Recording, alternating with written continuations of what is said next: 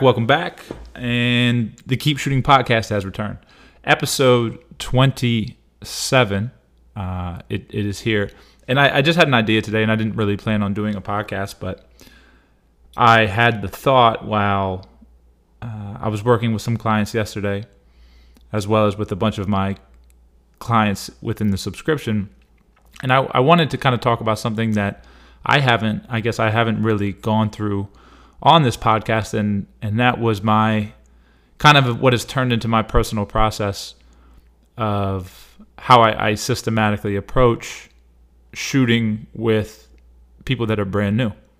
And I think it's a value because I think we can learn a lot from systems. Now, what I get into here is definitely what I tend to do.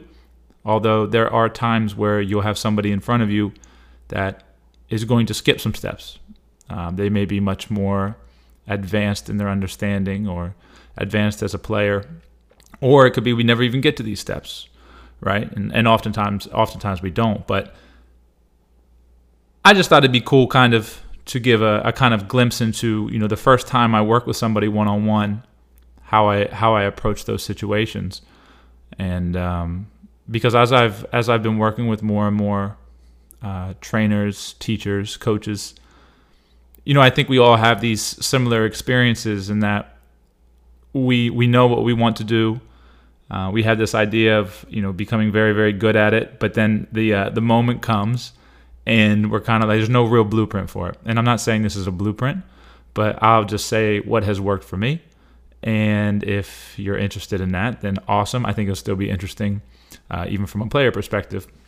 So whenever I get somebody new, and I'm talking about new to the point where I have no idea what I'm walking into, I'll always ask them first, what's your basketball background? What's the story with your shot? What do you feel? And we kind of just have some open dialogue there in the beginning, because I found, and I used to never do that, but it does two things. One, it gives me a sense of where they're at mentally with their shot, how really involved in how involved in it are they, and then two, it kind of just breaks that ice a little bit, right? So the first time you ever meet somebody, it's kind of nice to just have that automatic open conversation and let them speak and know that this is a two-way street, not a one-way street. I need your input. Right? I need you as much as you need me. And I think that's always a good way to start. And then what I'll have them do is fairly simple. I won't have them start close to the basket. I'll actually put them right into some catch and shoot type shots, followed by some shots off the dribble, because I just want a sense of how they move. I want a sense of how that ball moves through their shot. So I'm always looking at, how are they creating energy? Are they creating energy in a repeatable way? And then as they're on the move, are they setting themselves up on the move to be able to repeat the same shot over and over again? Are they aware of what their feet are doing? Are they aware of what their hands are doing? And then the last thing that I'm looking for is kind of the mental component. A lot of people, I would say the majority of players that I work with will go through that little early workout in which there's no parameters on it. I don't ask them to make a certain number of shots. I just ask them to take them. And the misses often end in the or the and I think it's it's one of those things where if I see that, I know that's something that I'm going to be able to address later on in the workout, just from the mental side. But as I put them through the catch and shoot and then off the dribble, just a few reps, nothing crazy. Again, the big thing I'm looking for is and if you followed anything I do, is how are they creating the energy, and that's generally where we start. So I think I preach it all the time, but there's certain stillness to shooting, right? My dog just came upstairs, so can't wait for her to go nuts. But I believe there is a certain stillness to it all. And the way that I started out, I quiet everything, trying to take away as much movement as possible. And if you think about it, right, like generally when people come to see me, it's not because things are going well, right? It's because they've probably been trying a bunch of different things, or they've been banging their head against the wall due to the fact that they're trying to do the same thing over and over and over again and expecting a different result. And so what I tend to do early on is really preach this idea of stillness, because I think it allows us to kind of get out of our head a little bit. I think that's a really important thing of just slowing everything down and isolating a particular movement, whether that be understanding a ball raise, moving the ball up the body, or just a simple 1-2 through type thing. But if you think to us as human beings in general, when we're most still is when we're concentrated on the stillness, meaning if we have a bunch of things going on in our lives, maybe you just have a crazy, crazy busy day, you're worried about this happening, you have this happening, da-da-da, and you can just take some time to yourself to close your eyes and just breathe and just pay attention to the breath. I think it's one of those things that can center you right away, and then all of a sudden things feel much more clear. And I think we can take that approach in how we center ourselves from a mental standpoint, and then obviously can take some of those principles into any type of physical activity, whether that be shooting a basketball, whether that be swinging a golf club, playing an instrument. And I think just clearing the mind is just so valuable. I heard somebody say recently, the key to achieving anything is getting the mind out of the way. And I think that's 100% true to a degree of when it is in the journey, right? And where it is that you're at in terms of developing some type of, whether developing a skill or completing a project, you obviously have to be competent in that area before the mind can be completely get out of the way. But so I always start fairly simple in terms of just trying to get everybody to calm down, be still, and then we just learn to isolate. So the first thing that we'll always do is we'll approach it in a way of, I just want to see how you move this ball up the body with your body staying as still as possible. And now there's no way, Ruby, my dog is laying on her back. You hear her, so this is wonderful. But this is what we do, right? This is my podcast studio. But we start with just getting a player to move that ball up their body and keep everything else as still as possible. So completely isolating the basketball in relation to how it moves up the body. And you would be so surprised at how many people struggle with this. I would say almost everybody does, to be completely honest. If somebody doesn't have prior knowledge of what it is we're trying to achieve, I would say more often than not, when we start these first exercises about just independently moving the basketball and understanding that we control the ball should not control us, there's a bit of a struggle that goes on for a bit. And the struggle is good, and I've seen it a million times. You'll look maybe for the first 15, 20, maybe even 25 raises, it will look like this is a lost cause. And then gradually, as a teacher, as you learn to find the words that are resonating with the person in front of you, you'll start to see the player start to connect the dots and how it works. Now, sometimes that's done verbally. Sometimes that's done visually in terms of me being able to demonstrate it. Sometimes that's done by me, moving them in a way that they can then have a better understanding of how things have to move. But we're all different and we all connect to it different. So there's just a little opportunity from a teaching standpoint to get better at what you're doing and how you communicate it. And no player is going to pick up on it the same exact way. And so once we get this element of stillness out of the way and understanding how that ball is going to move independently, no shots have been shot yet.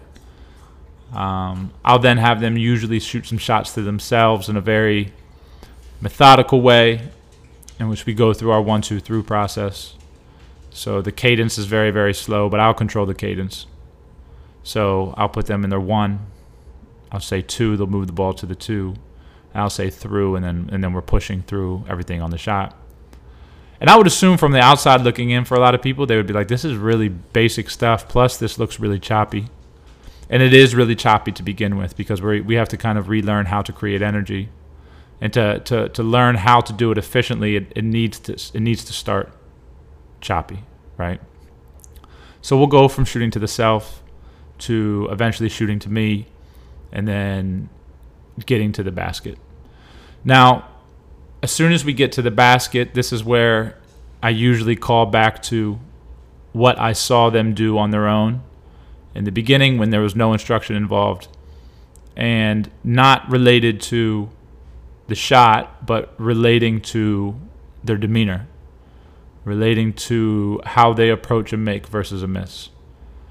And knowing that, that's now what I'm looking for. They pretty much have the cadence down by this point, understanding the 1-2 through, and we're going at a fairly glacial pace so that it's very easy to repeat. But now I want to start looking at their demeanor in terms of how they're approaching shot to shot, because I just think the mental side of it is so important. Trevor Moawad, who wrote the book It Takes What It Takes, who actually just passed away, always preaches the idea of neutral thinking, and I think it's such a powerful tool. And that's where, through this, is where I start to instill that idea or sneak in parts of that idea to the player that I'm working with. So as they start to go through this 1-2 through, which generally is a completely new concept to them, they'll miss some shots because that's going to happen. You're doing something new. And despite them doing something completely new, they still get frustrated with it. And you can see it on their face. The head goes down. They sigh. And that, as a teacher, is where I'm always trying to get better and better at communicating that aspect of, hey, this is going to happen. And the only way that you're going to be able to get this outcome that you're reacting to be on your side in a way that it's a positive reaction is that I need you to be so connected to the process of how you're now starting to move this basketball, the stillness, the ball independently moving up the body, when the legs attach, that you shouldn't react to the miss. You should react to that initial raise, right? So how deep can you get in terms of being aware of what your body's doing? Because that's where the magic really happens. And it's really interesting. I mean, sometimes you'll have some players that will pick up on this kind of stuff very quickly, and then you'll have others that, they're still in their head and they're so focused on that outcome. And we all want the outcome, right? Like it's like any goal. We all want the goal. We all want the outcome. And then the cliche saying is it's just all in the process. And I think process can be used so widely. For basketball and shooting, to me, the process is understanding repeatable energy and getting that ball to go up in the air and go straight. And that's what we're after to try to accomplish. So that's how I start everything. And then we could be there for who knows how long. That could take us half hour. That could take us 45 minutes, depending on the player. But what we'll do is we'll gradually pick up the cadence of that 1-2 through, and then again we're just focused independently moving that ball up the body. Okay, this is when our legs attach, and now we're going to try to smooth it out. So we're going to just continue to pick up this cadence and then try to eventually get to that point where everything just flows as much as possible. When we see those pretty quote-unquote one-motion shots on TV, guys like Steph and Dame and Trey, if you were to really look at it and break it down, you'll see the same principles are being applied in terms of how we're creating leverage and power. But that's what we're after. And I'll ask them too. I was like, okay, as we're doing this, is this turning into a one motion or two motion shot? And generally everybody's like, oh, it's like a one motion shot.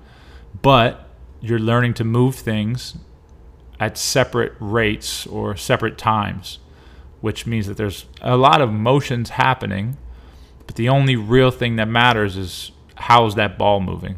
Is that ball moving generally in one direction? Are we getting under that ball quickly? Are we allowing that ball to get closer to our point of leverage at that set point or that two position before the rest of the body attaches to the equation? So there's a lot of really nuanced things happening there.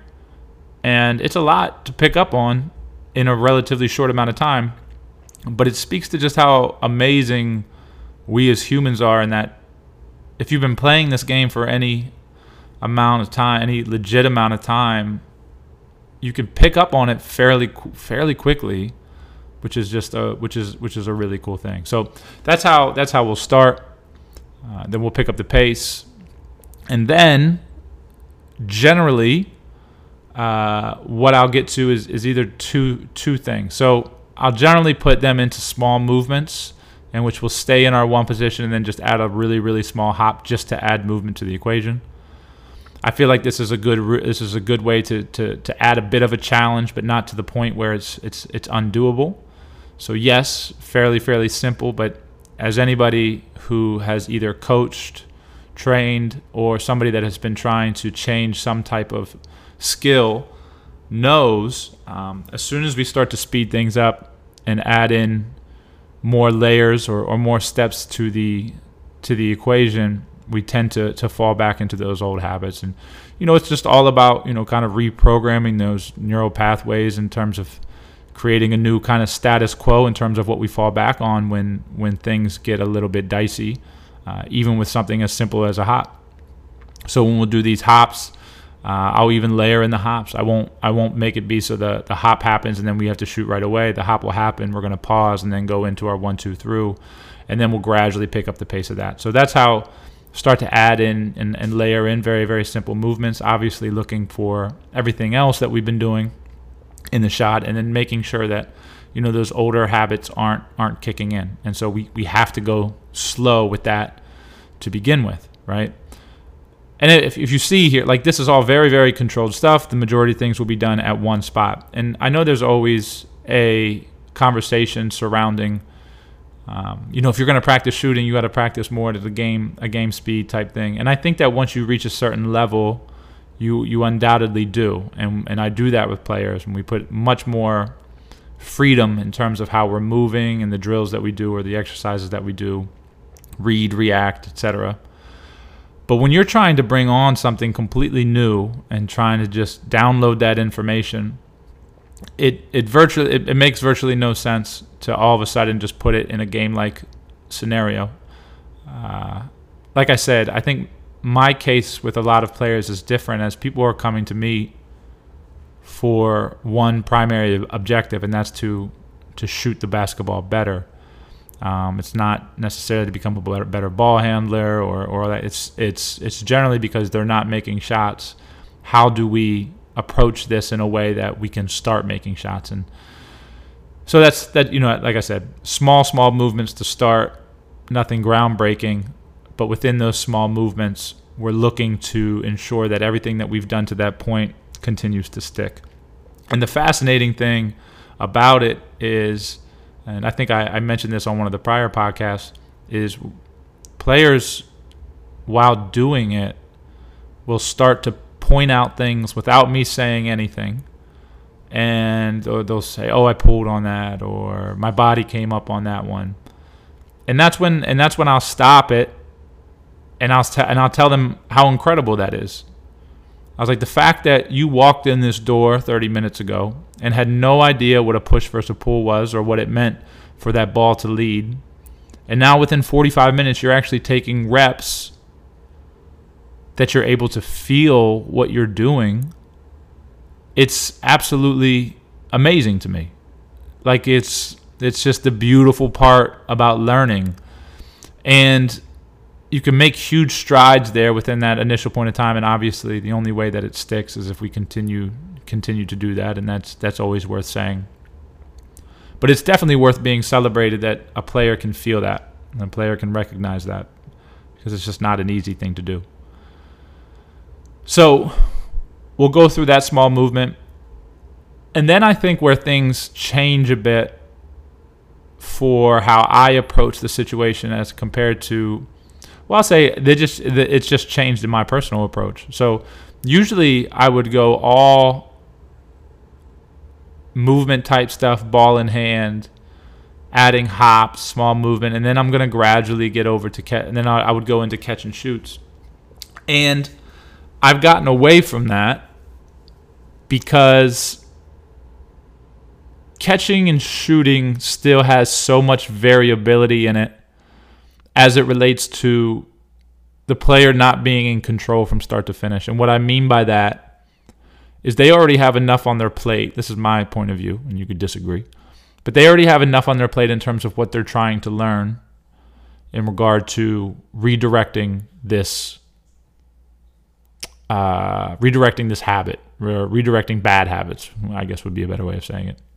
So instead of the pass, in which it adds a much more complex layer of variability, whether you want to realize it or not, we'll go immediately to stuff off the dribble. And I like doing that because if you start to look at how you move with the basketball off the dribble, and we'll go over the separate footwork. If you ever go on to Rob Foder's YouTube page at the Shooting Guy, he has some. The free content on there is absolutely incredible, and it seems so simple on its at face value, but it's so brilliant because you can start to gain an understanding of what it means to move with the basketball as opposed to separate from it. And so I'll implement very, very small movements of this dribble hop shot, in which we're timing, getting acquainted with dribble step timing, and then immediately getting into the idea of preparation off the dribble. And the footwork alone usually takes a good amount of time for players to get kind of used to. It doesn't matter how old the player is. I mean, you always see the wheels turning in terms of how they approach it. But the reason that I do it, A, because we can start to work on movement in a way that we're setting ourselves up to be prepared for the shot. But B, in terms of complexity, I see it as the next logical step in being able to add movement and a bit of a challenge without sacrificing too much in terms of making it too hard. And reason being is I've started to look at the dribble that we take, especially those dribbles leading up to a shot, as part of the shot. And it's kind of like we're just passing the ball to ourselves. We're in full control of where that ball is going to be bounced. And if we start to see it from that perspective, if we're in control of where that ball is going to be bounced, especially in a static, or not a static drill, but a controlled drill, well, then we can pretty much set ourselves up to shoot close to that same exact shot every single time off the dribble. We're in control of it. So now you're actually layering in a bunch of things in terms of, A, we're now moving with the basketball. B, we're starting to understand just how important that dribble is. And C, we're setting ourselves up for preparation in terms of preparing hands ahead of feet because we're doing it. So without the player really even realizing it, they're starting to move and set themselves up in a way in which they're just kind of going back into those same little one-position hops that we did in the beginning, but we just added a dribble to the equation. And I say that they're very similar because we end up in the same exact spot in terms of hands on that ball in our one before our feet hit, and then we can go into our 1-2 through.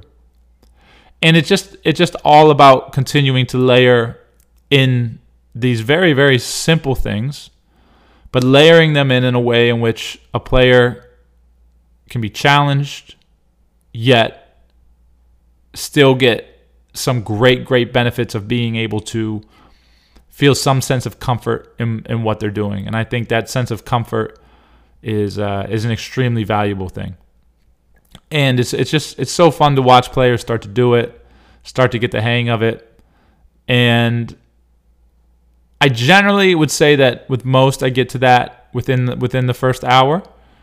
And it's cool to see the light bulb start to go off. The next step from there would be bounce passes into shots.